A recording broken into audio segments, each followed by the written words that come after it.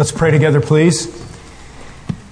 Father, as we open our Bibles and look into the Word this morning, I pray that you would encourage our hearts and that you would strengthen us in our walk. Lord, we recognize how weak and fragile we really are. And as we live, we want to please Christ. We want to walk in the truth. We want to let the light of the gospel shine in this dark world. And I just thank you for times like this when we can sit still and we can hear from your word. Help us to focus, encourage our frail frame, our hearts that are weak, our hands that are weak, our knees that are feeble. Sharpen our focus and strengthen us, encourage us, we pray in Jesus' name. Amen. The last Sunday of October in 2007 is an evening that I know that me and my family will never forget. I will never forget having enjoyed a wonderful evening meal with some dear friends and family members of Fellowship Bible Church here up in Shenandoah. We were on our way down Route 9 above the Shenandoah River Bridge when two young men speeding out of control, crossed the center line and hit me and my wife and my son, who at that time was about 9 years old, hit us head on. Now, I was 47 years old at the time, and I had never been in an accident like that. And I have to tell you that I thought a big reason I had never been in an accident like that was because I was a pretty good driver. And I thought that I could handle it. I learned some lessons that evening, I'll tell you, in a way that I had never learned before. In my role as a pastor, I often am with people on their deathbed, but that evening, as I watched them do CPR on one of the two young men who lost their lives in the oncoming vehicle that night, one boy 2 days later, I was reminded once again of how fragile we really are and how precious life is. I was reminded of how much I was really not in control, even though I could imagine myself to be very much in control. And then there was something else. As I tried to figure out whether I was in heaven or if I was still on earth, and I wasn't sure for a minute. And then as my wife, who was writhing in pain, who was down underneath the dashboard, and if you've ever had an airbag go off, you know that it takes a minute to recover from that. And I just had a little bit of trouble getting oriented. My glasses were gone. My son, I turned in the back seat to see how he was doing, and he was terrified. He couldn't get a sound out. He couldn't breathe in and he couldn't breathe out. And my door was jammed, and I got out and I opened the door, and it wasn't more than just a few minutes. Then the guys from the Blue Ridge Mountain Fire Company showed up because we were right below them. And I realized in a way that I never had before how important first responders were. I was in need. Traffic was stalled. It was blocked. Some folks came around us. There were major injuries, and the first responders took over. And I needed help. I wasn't in control. What a blessing to recognize that those people were nearby. There is a story in our New Testament that has a first responder moment to it. And I thought that it was difficult to have a service like this and not use this passage as our text. It's Luke's Gospel in chapter 10, and it is a familiar story. In fact, apart from David and Goliath and the story of baby Jesus and his resurrection later in the cross, I doubt that there's a more familiar story. Maybe Moses crossing the Red Sea, since Charlton Heston did that some years ago. But this story of the Good Samaritan is a very well-known story, even to people who don't know their Bibles. And by the way, it's on page 521 of the First Responders Bible. If you're using that, feel free to rip that wrap off of there and use that Bible if you wish. Page 521 is where you'll find this story. The story actually breaks itself down into three parts. You're going to see as we look at this story that it is an occurrence that took place in the life of Jesus. Now, some of you, I recognize, might not be very familiar with your Bibles. Maybe you don't go to church very often, and that's okay. I'm really glad that you're here today, and I hope that you found it very easy to come into Fellowship Bible Church, and a warm welcome. I trust you found it so. You certainly are warmly welcomed, I'll tell you that. Luke was not one of the apostles or a disciple as we think of the 12 disciples. Matthew, Mark, and John were, but Luke was not one of the disciples who was close to Jesus, but he lived on the tail end of Christ's ministry and a few years following, and it was during that time that what Luke did was he sought to put together an orderly, historical, accurate account by researching the life of Christ. And so we have stories in Luke that are in some of the other Gospels, but we also have some stories that are only in Luke, and this is one of them. What Luke did, Matthew, Mark, and John recorded what they saw when they were with Jesus. If you're in the police work here, you know what it is to interview witnesses and to ask them, what did you see? And you talk to different ones, and you talk to somebody over here. Well, what did you see? And they saw it all from behind. Then you went to somebody else who saw it all from the front. And then you talked to somebody who saw it all from the side. And you put those pieces together to get a complete account. That's what Matthew, Mark, and John do. They give their perspective of being with Jesus from their vantage point, and then Luke comes along and he does research, and he interviews people, and he walks around and he talks to people, and he writes it all down, and he gives an account by researching it, and remarkably it all lines up really well, and it's a very helpful account of the life and ministry of the Lord Jesus Christ in his public earthly ministry from age 30 to age 33. One of the things that our Lord did was he was with people an awful lot teaching about the kingdom of God. He was God in the flesh here to communicate God's love to people. And he often told stories, and he's going to tell a story in this passage. But before we get to the second part of our passage, which is the story, the first part is a question by a very antagonistic person. At the end, then, Jesus is going to ask the man another question, and there's going to be an answer. So we have a question, a story, and an answer. So the first part of our passage, I want to read it, is really represents an incredible opportunity for this individual who's talking to Jesus. And then you're going to see that there's a terrible brutality that's part of the story. And then there is a troubling reality at the end of the story. Let's read our passage. It's Luke's Gospel, chapter 10, beginning with verse 25. And behold, a lawyer stood up to put him to the test, saying, Teacher, what shall I do to inherit eternal life? And he said to him, What is written in the law? How do you read it? And the man answered, You shall love the Lord your God with all your heart and with all your soul and with all your strength and with all your mind, and your neighbor as yourself.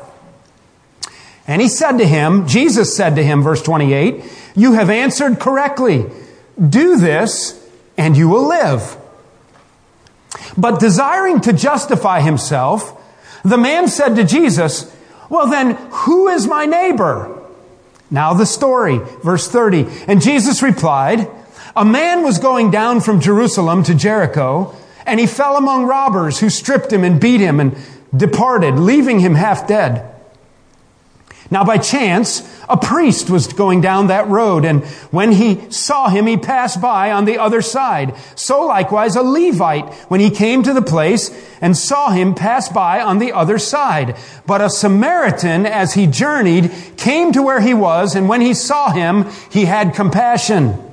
And he went to him, and he bound up his wounds, pouring on oil and wine. And then he set him on his own animal, and he brought him to an inn and took care of him. And the next day he took out 2 denarii, that's money, and gave them to the innkeeper, saying, Take care of him, and whatever more you spend, I will repay you, and when I come back. Jesus then asks, verse 36, this is the third part of our story, Which of these 3 do you think proved to be a neighbor to the man who fell among the robbers? He said, the man answered Jesus, the one who showed him mercy. And Jesus said to him, You go and do likewise. Well, it's a fascinating story, and we can all find it easy to imagine the scene in our minds. Let's pick it up with point number 1, or the first part of our message today. The first part of our text is this idea of an incredible opportunity. Here's what I mean by an incredible opportunity. How would you like it if you could ask Jesus any question you wanted to ask him? This man is in front of the Son of God in the flesh, in person. It really happened, and Luke wrote it down for us.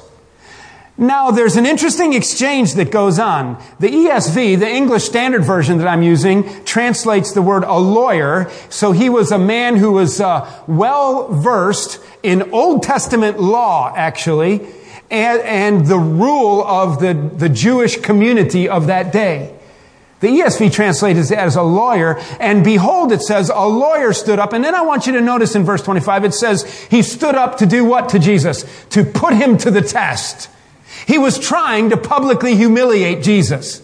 He was trying to embarrass him by putting him on a spot, by asking a question either that would stump Jesus like, oh man, I don't know if I ever thought of that, which shows his ignorance of Jesus. Listen, let me give you a clue. Don't ever try to trick Jesus, all right? You just can't do it. So this lawyer stands up and he wants to test Jesus. He doesn't believe that he's the Messiah. He doesn't believe that he's the Son of God. He really has no good explanation for the signs and miracles and wonders that Jesus has been doing. All he knows is that he can't stand it that this guy thinks he's God in the flesh, and he wants to humiliate him publicly. So he tries to put him to the test. But what's interesting is even though his motives were wrong, he asked exactly the right question. Notice the question he asked. And in fact, if you only had one question to ask Jesus, if you were standing before Jesus in the flesh and you could only ask him one question, I recommend that you use this question. This is a great question. Teacher, what shall I do to inherit eternal life? That's a great question. People who work in the area of first response certainly recognize the fragility of death and how easily it is that just one breath away is eternity. One moment they're driving down the highway and everything is fine, and the next minute they're being slid into the back of a wagon heading to the morgue. And it's over. It is over. Just like that. And so one of the things I want to know is, okay, then after this life, how can I have eternal life? It's a great question. So we begin with this exchange. Okay, we have the lawyer with his insincere question, but it's still a great question. And then Jesus, and if you study the New Testament and the Gospels on the account of our Lord Jesus, one of the things you'll learn in a hurry is that Jesus was one of those hard kind of teachers. Whenever you ask him a question, he almost always asks you a question back. It's like, wait a minute, I asked you the question. Jesus almost always comes right back and he asks him a question. You see, Jesus knows how to get us to think. And he puts it to the point. And so Jesus comes back with the question, verse 26. Okay, verse 25, the question, the insincere but excellent question, what shall I do to inherit eternal life? Verse 26, the question that Jesus asks back when the man wants an answer. So here's the question answer by Jesus, verse 26. Well, what is written in the law? How do you read it? In other words, Jesus knew who he was talking to. Jesus understood that this guy was supposed to be an expert in the Mosaic law. That would be the law of Moses, the 10 Commandments, and all of the writings that are expanded in our Old Testament to explain the commandments of God that he gave to Moses as to how people are to live. Thou shalt not kill, thou shalt not covet, thou shalt not bear false witness, thou shalt have no other gods before me, you know. Okay? And this man was an expert in the law. He studied it. He wrote about it. He taught about it. He just didn't believe that Jesus was the Messiah. All right? He didn't want to move into the New Testament. He was stuck in the Old Testament. And so Jesus says to him, okay, then, what do you think is the answer, and what do you read in the law? And so the man gives an answer. And Jesus, you'll notice, really likes the answer. Verse 27, the lawyer comes back and he ends up giving the right answer. It says, you shall love the Lord your God with all your heart and with all your soul and with all your strength and with all your mind, and your neighbor as yourself. What the lawyer was doing, what the expert in the law was doing was quoting from Deuteronomy chapter 6 verse 5 about loving the Lord your God with all your heart, soul, and mind. And then he was quoting from Leviticus chapter 19 verse 18 on loving your neighbor as yourself. All right? And notice then, though he asked a question insincerely, he got asked a question back. He gives the right answer. And then Jesus looks at him and says, "You have answered correctly. Now go do it." So the guy's kind of set back a little bit. All right, he's like, well, wait. He didn't expect it to go like that at all. This was not unfolding the way he planned.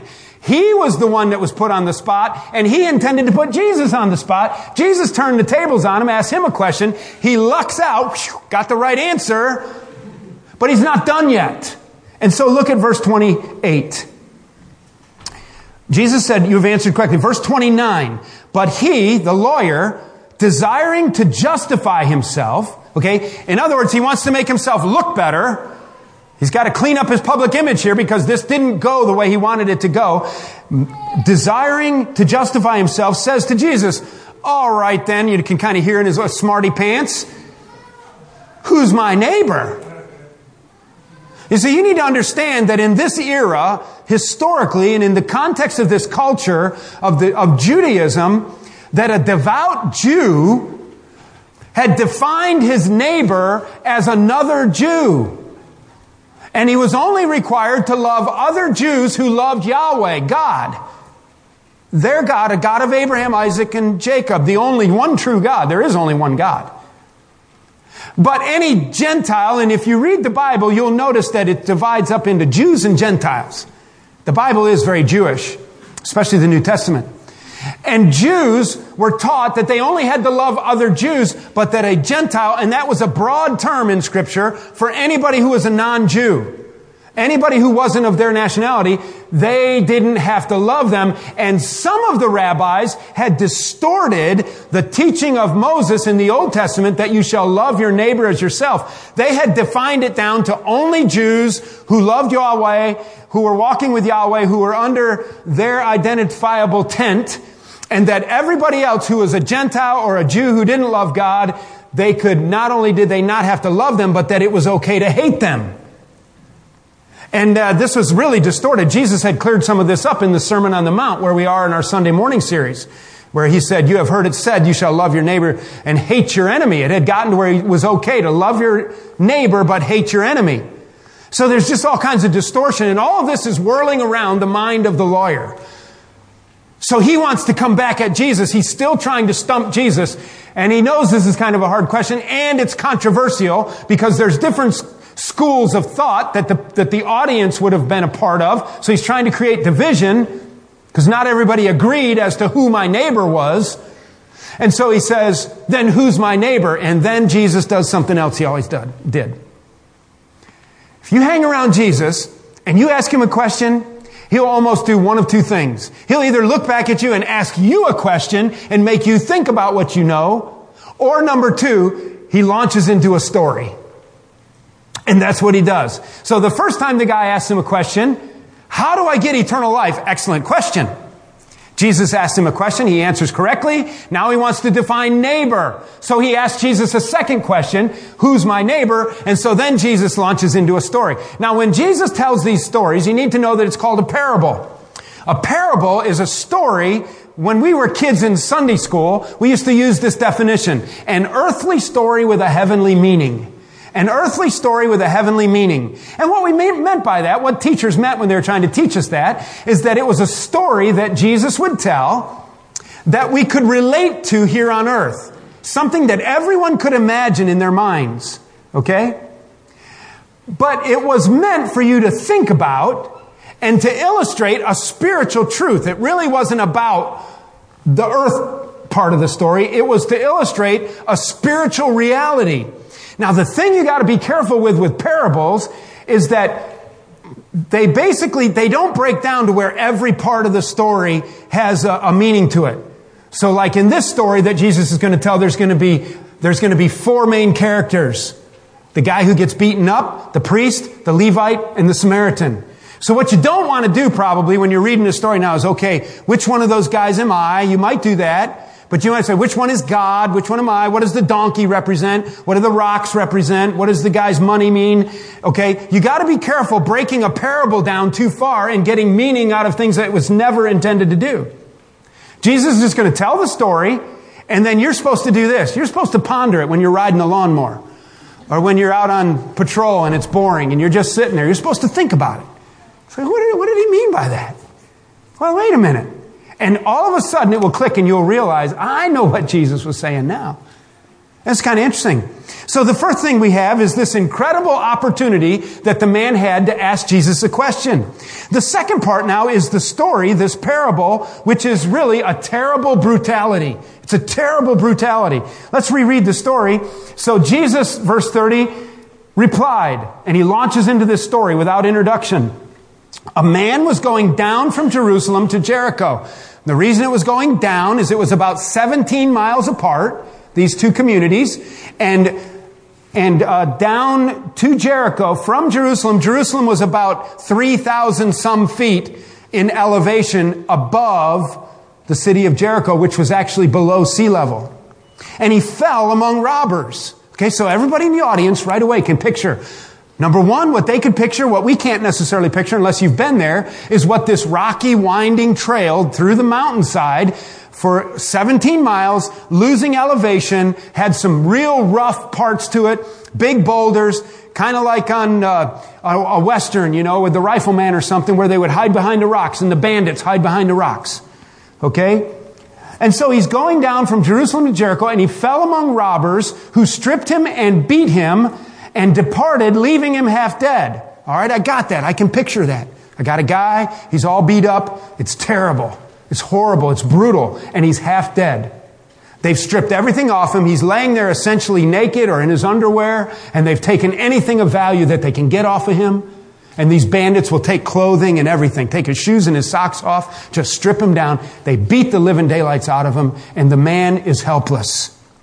Verse 31. Now by chance, okay, so unplanned and unbeknownst to the whole situation, by chance, a priest was going down the road, and when he saw him, he passed by on the other side. Now the audience listening and the lawyer listening to this story, okay, remember there's been an exchange. And this is part of Jesus' answer as to who is my neighbor. They're thinking, now wait a minute. A priest? That would be a son of Aaron from the Old Testament. Moses' brother, Aaron, was the head of the priestly line, and only descendants of Aaron could be priests. They were the highest office of religious function in Israel. The fact that he was going down to Jericho from Jerusalem meant that he had probably just been to the temple where he had led in the religious services. And he had done sacrifices and prayers. And now he's riding home on his donkey, and he comes around the corner, and there lying on the ground is this beat to a pulp guy, all right? And he's a priest. But did you notice what he does? He moves to the other side of the road, and I don't want anything to do with that. I don't want to get involved. Okay, now we live in a really litigating culture, and we sometimes wonder... and we actually have a law now that is supposed to protect people, and it's named after this story, right? The Good Samaritan law. So that if you help somebody, you stop and you help a beaten, poor, bruised, wounded person, you're not in trouble if they end up dying or something goes wrong. You're just doing your best. And you would think, and the audience that Jesus had, who was responding to this story, they thought to themselves, well, the priest... Well, he's a religious guy. You think he would care about people. He had just been doing a religious service where he told them, you should love the Lord your God and you should love your neighbor as yourself. And he was doing all his preaching, but he didn't preach. He didn't live what he preached. That's called hypocrisy. It's called hypocrisy. All of us are hypocrites. The church gets accused of being full of hypocrites, but everybody's a hypocrite. We're especially good at pointing out other people's flaws that especially have to do with the very thing we're guilty of. Have you ever noticed that? Things really irritate us that other people do that when we tell ourselves the truth. I actually do the exact same thing. Maybe at a different level. But this guy's a real hypocrite. The next person is the Levite. the Levite. Now the Levite were sons of Levi, not Aaron, so they weren't as high on the priest rank, and they were like assistant priests. So he's coming down from Jerusalem to Jericho, and he's been serving in the temple, and he's all done with his service, and he's riding home, and he skirts the guy, and he's lying there. So the audience is really engaged with Jesus. I think they can picture exactly what he's talking about. They can picture even on the road, most of them, where about this probably would take place. They can picture what a priest would look like in his priestly garments, riding all piously and pompous on his donkey, getting down there. And then he goes and moves aside. He doesn't help. He's a hypocrite. The Levite does the same thing. And then a Samaritan. Huh. What you need to understand for this part of the story is that Samaritans were hated by Jews. You need to know that Samaritans were actually half Jewish. They were the descendants of a group of people who were half Jews and then they were half Gentile. And so there was a racial tension here. They despised each other. If you're in law enforcement, you know very well, and you've been watching the news these days, how race and the political correctness of our day has really made your job so challenging and difficult. You're out there facing all these crazy circumstances, and then all of a sudden something happens, and the next thing you know, you're just doing your job, but now you're a racist. You know, and it's difficult. And race is a huge issue in all countries. I've used this illustration many times. It's just amazing that the color of someone's skin or the slant of their eyes or the shape of their nose or the puffiness of their lips would make you say, I can't stand that person. And I discovered this when I was working in Alaska, way out in the Eskimo village, and I was playing basketball with a bunch of Eskimo young men. I've told this story many times here for our people. And I was playing basketball with a bunch of Eskimos way out in a muddy village up on the Yukon River when I was in college. And there were some other guys walking down the muddy road there, and I said, let's get those guys to play. And they said, no, you don't want them. So how come? They're Aleut. They're Aleut. Oh, I get it now. They're Aleut. And then they said, they got those high cheeks. Oh, yeah. Yeah, those high cheeks scum. We don't do anything to those guys with high cheeks. It's like, what is that all about? I'll tell you what it's about. It's about the pride and the sinfulness of a man's heart.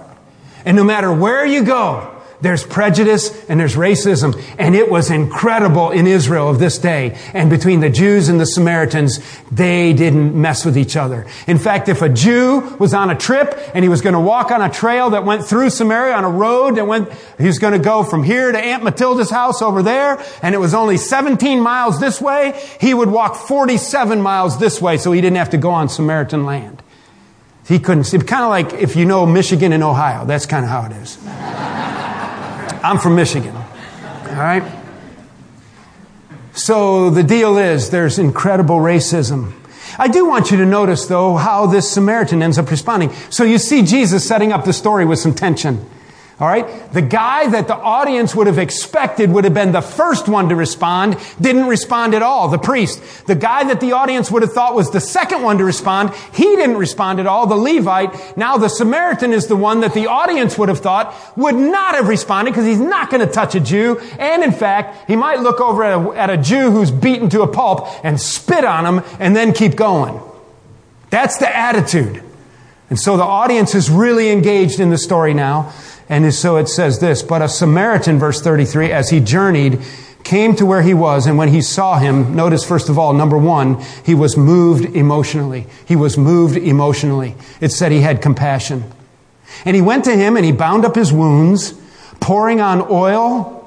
And that would be to help it not scab over and to help cleanse it. And then the wine with the alcoholic content to help purify it from any kind of infection.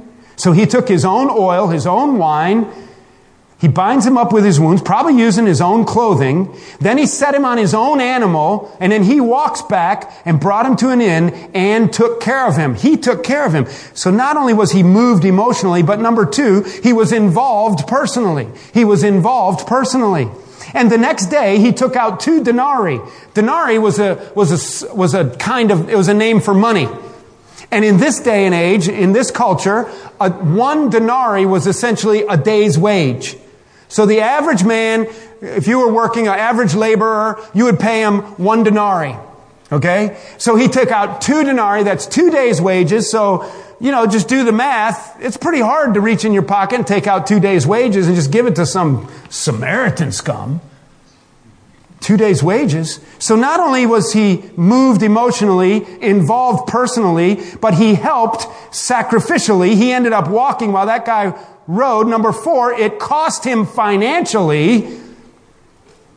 And then number 5, he says to the innkeeper, verse 35, and the next day he took out 2 denarii and gave them to the innkeeper, saying, take care of him, and whatever more you spend, I will repay you when I come back. He evidently had some business he had to go and take care of, and then he would be back, and he cared for him completely. Number 5, he cared for him completely. I got to thinking that that's a pretty good model for first responders. Think about that. You guys and ladies who work in that kind of life, in some ways, it's a little bit like being in the pastorate. You're dealing with people in crisis a lot. And after a while, you can get a little bit jaded. You can even talk about people behind their backs. And you can act like, I'm so glad I'm not like that idiot that I just arrested. And I'm so glad that I don't have... You come into some house and your clothes stink and whatever, and you're picking up people out of their vomit. And it's just really hard to keep the right attitude, isn't it? Why do you serve? Why do you do this? One application of this lesson is that people really matter to God. And God uses people to minister to people. And I thought that was not a bad model for first responders. He was moved emotionally, involved personally, helped sacrificially. It cost him financially, and he cared for him in his completeness, in his entirety. He made sure that he had a way home. He made sure that the innkeeper would take care of him. That's the terrible brutality, and Jesus is almost done with his story. So we've had this incredible opportunity that the lawyer has had to ask Jesus a specific question, a great question. How do I have eternal life? That question turned into a lesser question, but an equally important question, because it is, love the Lord your God with all your heart. This is how you have eternal life. If you could love the Lord your God with all your heart, all your soul, and all your mind, and love your neighbor as yourself, then cha-ching, Jesus says you get to go to heaven. So now the guy says, well, if I could just know who my neighbor is so I know which one I'm supposed to love as myself. He's trying to find a technicality. Jesus tells this story of brutality, and it ends up ending with a very troubling reality. Here it is. Take care of him, and whatever you spend, I will repay when I come back. Now verse 36. Which of these 3, Jesus says, do you think proved to be a neighbor to the man who fell among the robbers? Okay, which one's his neighbor? Wait a minute. Those 2 guys are supposed to hate each other, Samaritans and Jews. The point is, he says, the one who showed mercy. The one who showed mercy was my neighbor. And then Jesus said, good, another right answer from our antagonistic lawyer. Lawyers tend to be that way, by the way, I think. Not really. I mean, yeah, really, but don't be offended. Don't leave the church if you're a lawyer. There's preacher jokes too, And there's something about cops and donuts or something too. I don't know. That's the end of the story. I got it. Do you get it? All I have to do is love the Lord my God with all my heart, all my soul, all my mind, and then all I have to do is go love my neighbor as myself, and my neighbor is everybody who needs mercy, and then I get to go to heaven. Yay! Wow! And you're thinking about the story, and all of a sudden an incredible reality overcomes you. You can't do this. Right? First of all, I love myself more than God most of the time. Second of all, I can't stand most of my neighbors. So now I got to go to hell, right? That's exactly what the story's supposed to do to you. That's exactly what a parable is supposed to do. You're supposed to roll it around. Wait a minute. Jesus just told me all I have to do is love him with all my heart, love my neighbor as myself, and I get to go to heaven. And then as you walk away and you think, I got it down. It's supposed to hit you that I can't do that. I have already failed 1,000,000 times. And that's how the story ends, right there. And we're supposed to do what?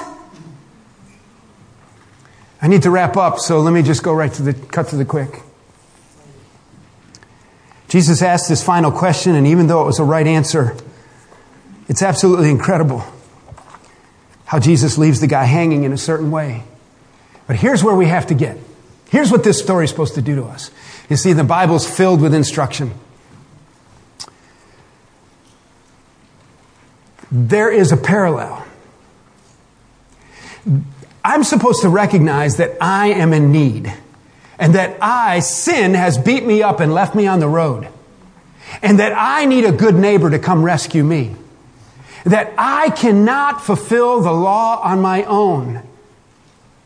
You see, friends, the Bible says that all have sinned and fall short of the glory of God. All of us have sinned and fallen short of the glory of God. All right, sin keeps us out of God's heaven. The Bible goes further and says in Romans 6:23 that the wages of that sin is death. See, so all of us have sinned. We've fallen short of the glory of God. We can't love Him enough to convince Him with, are you kidding me? Love God with all my heart, all my soul, and all my mind? Well, I mean, I love the Orioles. I love the Redskins, and I love the Mountaineers. And I love to go deer hunting. And sometimes I'd rather do that than go to church or love God or... You see? And I love my neighbor as myself. Well, most of my neighbors I get along pretty well, but that's my truck. You leave it alone. See, I always say, if you want to know how you love your neighbor as yourself, whip out a $20 bill and go ring your neighbor's doorbell and say, hey, I got something for you. Give them a $20 bill and walk away. And be just as happy that they have a $20 bill as you have a $20 bill. It doesn't work that way, does it? It's like, that's my $20 bill and I was going to go to Applebee's tonight. See, we have sinful hearts. And Jesus is illustrating to this guy that if you want eternal life, you've got to have help outside yourself. You need a first responder in your life. Your only hope is from the outside. You can't do it on your own. All of sin, the wages of that sin is death, but it doesn't stop there. It says, but the gift of God is eternal life through Jesus Christ our Lord. There's something else it says in Romans chapter 5 and verse 8. It says that even while we were yet sinners, Christ died for us.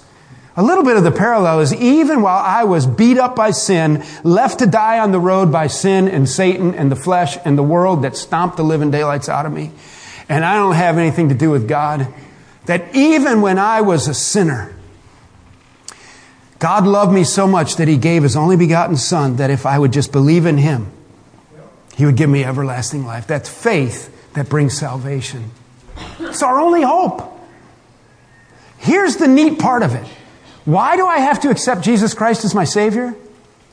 Well, Jesus already explained to the guy that if you love the Lord your God with all your heart and you keep the law by loving your neighbor as yourself, you can have eternal life. And what happens when we go to the cross, where Jesus died on the cross for our sin, and we admit our sinfulness and we receive the righteousness of God through Christ for us, Jesus loved the Lord as God with all His heart, all His soul, all His mind. He was completely perfect. And Jesus loved His neighbor as Himself. Jesus gave up and died for sinners, people who despised Him and spat on Him and mashed the crown of thorns into His head and beat Him. He loved His neighbor as Himself, and He satisfied the requirements of the law and the demands of a holy God. And He'll give it to you for free. He'll give you His credit. He will give you what He's done for free. You turn in your sin at the cross where Jesus died, and you receive the righteousness of God, and it's a done deal. See, it's like He's the Good Samaritan. Jesus is the ultimate good neighbor. He's the ultimate Good Samaritan. When I was at my worst, Jesus is at His best. When I have nothing, Jesus comes and takes care of me, takes oil and wine, puts clothing on me, puts me on His donkey, pays my bills. He does everything I never deserved because I'm a Samaritan and He's a Jew. It's amazing. It's a little bit like this girl I was touched by this picture, this fireman statue. I don't know what happened. You can't see in the picture very well. He's on a ladder. We can picture a second-story bedroom window, can't we? And we can imagine how terrified that little girl must have been. And the house is on fire. And what's the greatest thing? Her only hope was when that fireman broke that window and reached in and grabbed her and put her in his arms. And what did she say? Not today. I'm going to try the stairs. Girl, there are no stairs. They're gone. Girl, the floor of your bedroom's ready to fall. The whole roof's coming in. You got one chance out of here, and it's in my arms. Listen, that's what Jesus does. He finds us at our worst, in our sinfulness, and he looks at us and he says, I'm your only hope, and I'll do this for you. I'll be your good Samaritan. I'll be your rescuer. That's the message of the Bible, people. The message of the Bible is that God loves sinners so much that he gave Jesus Christ to come die for us, that whosoever would believe in him should have everlasting life. It's our only hope. Amen. Let's bow in prayer. We're going to sing a hymn to close in just a minute, but with your head bowed, and I'm not going to ask you to come forward or raise your hand or anything, but I want to challenge your thinking. What about that good question that guy asked? How can I have eternal life? How can I have eternal life? Interesting how Jesus turned it all around on his head, got the guy to thinking he had it together, only to realize that it was an incredible impossibility. It is impossible for me in my own strength to love God with all my heart and to love my neighbor as myself. But God does it for us. That is the difference between Christianity and all other religions. Religion is people trying to reach God in their own strength. Christianity is what God has done for you in Christ because he loves you. And he sent Jesus to rescue you. You talk about a 911 that works. You look at a God that you've offended. You're eaten up with sin, beaten down and laying on the road, and he sends his best rescuer, his only son, to come to take your sin, to give you his life, his righteousness, to make you whole again. I just want to ask you, do you know Jesus Christ as your Savior today? Is your faith and trust in Christ and your sin forgiven? We sometimes say it's as simple as ABCs. A, admit that you're a sinner. For all have sinned and come short of the glory of God. All means all. B, A, all have sinned. B, believe in the Lord Jesus Christ and thou shalt be saved. That whosoever believeth in him, that's faith. It's only by faith that you come to God. When your sin has beaten you down enough and you're humble, you go to God and you ask for forgiveness, and by faith receive that forgiveness. A, I admit that I'm a sinner. B, I believe in the Lord Jesus Christ, that whosoever believeth in him. And C, I confess with my mouth that Jesus is Lord. Paul said in Romans 10, 9 and 10, that if you believe in your heart that Jesus is Lord and that God raised him from the dead, you will be saved. You believe in your heart that Jesus is Lord and confess with your mouth that Jesus is Lord. Yes, I believe that Jesus is the Son of God. You will be saved. The old things have passed away. All things become new. So that's my challenge today. I was trying to think, what's the greatest thing Fellowship Bible Church can give you? A free Bible from the Mike Gallagher Show? Best thing we can give you is the words of eternal life from our Bible. How to make sure you're going to heaven.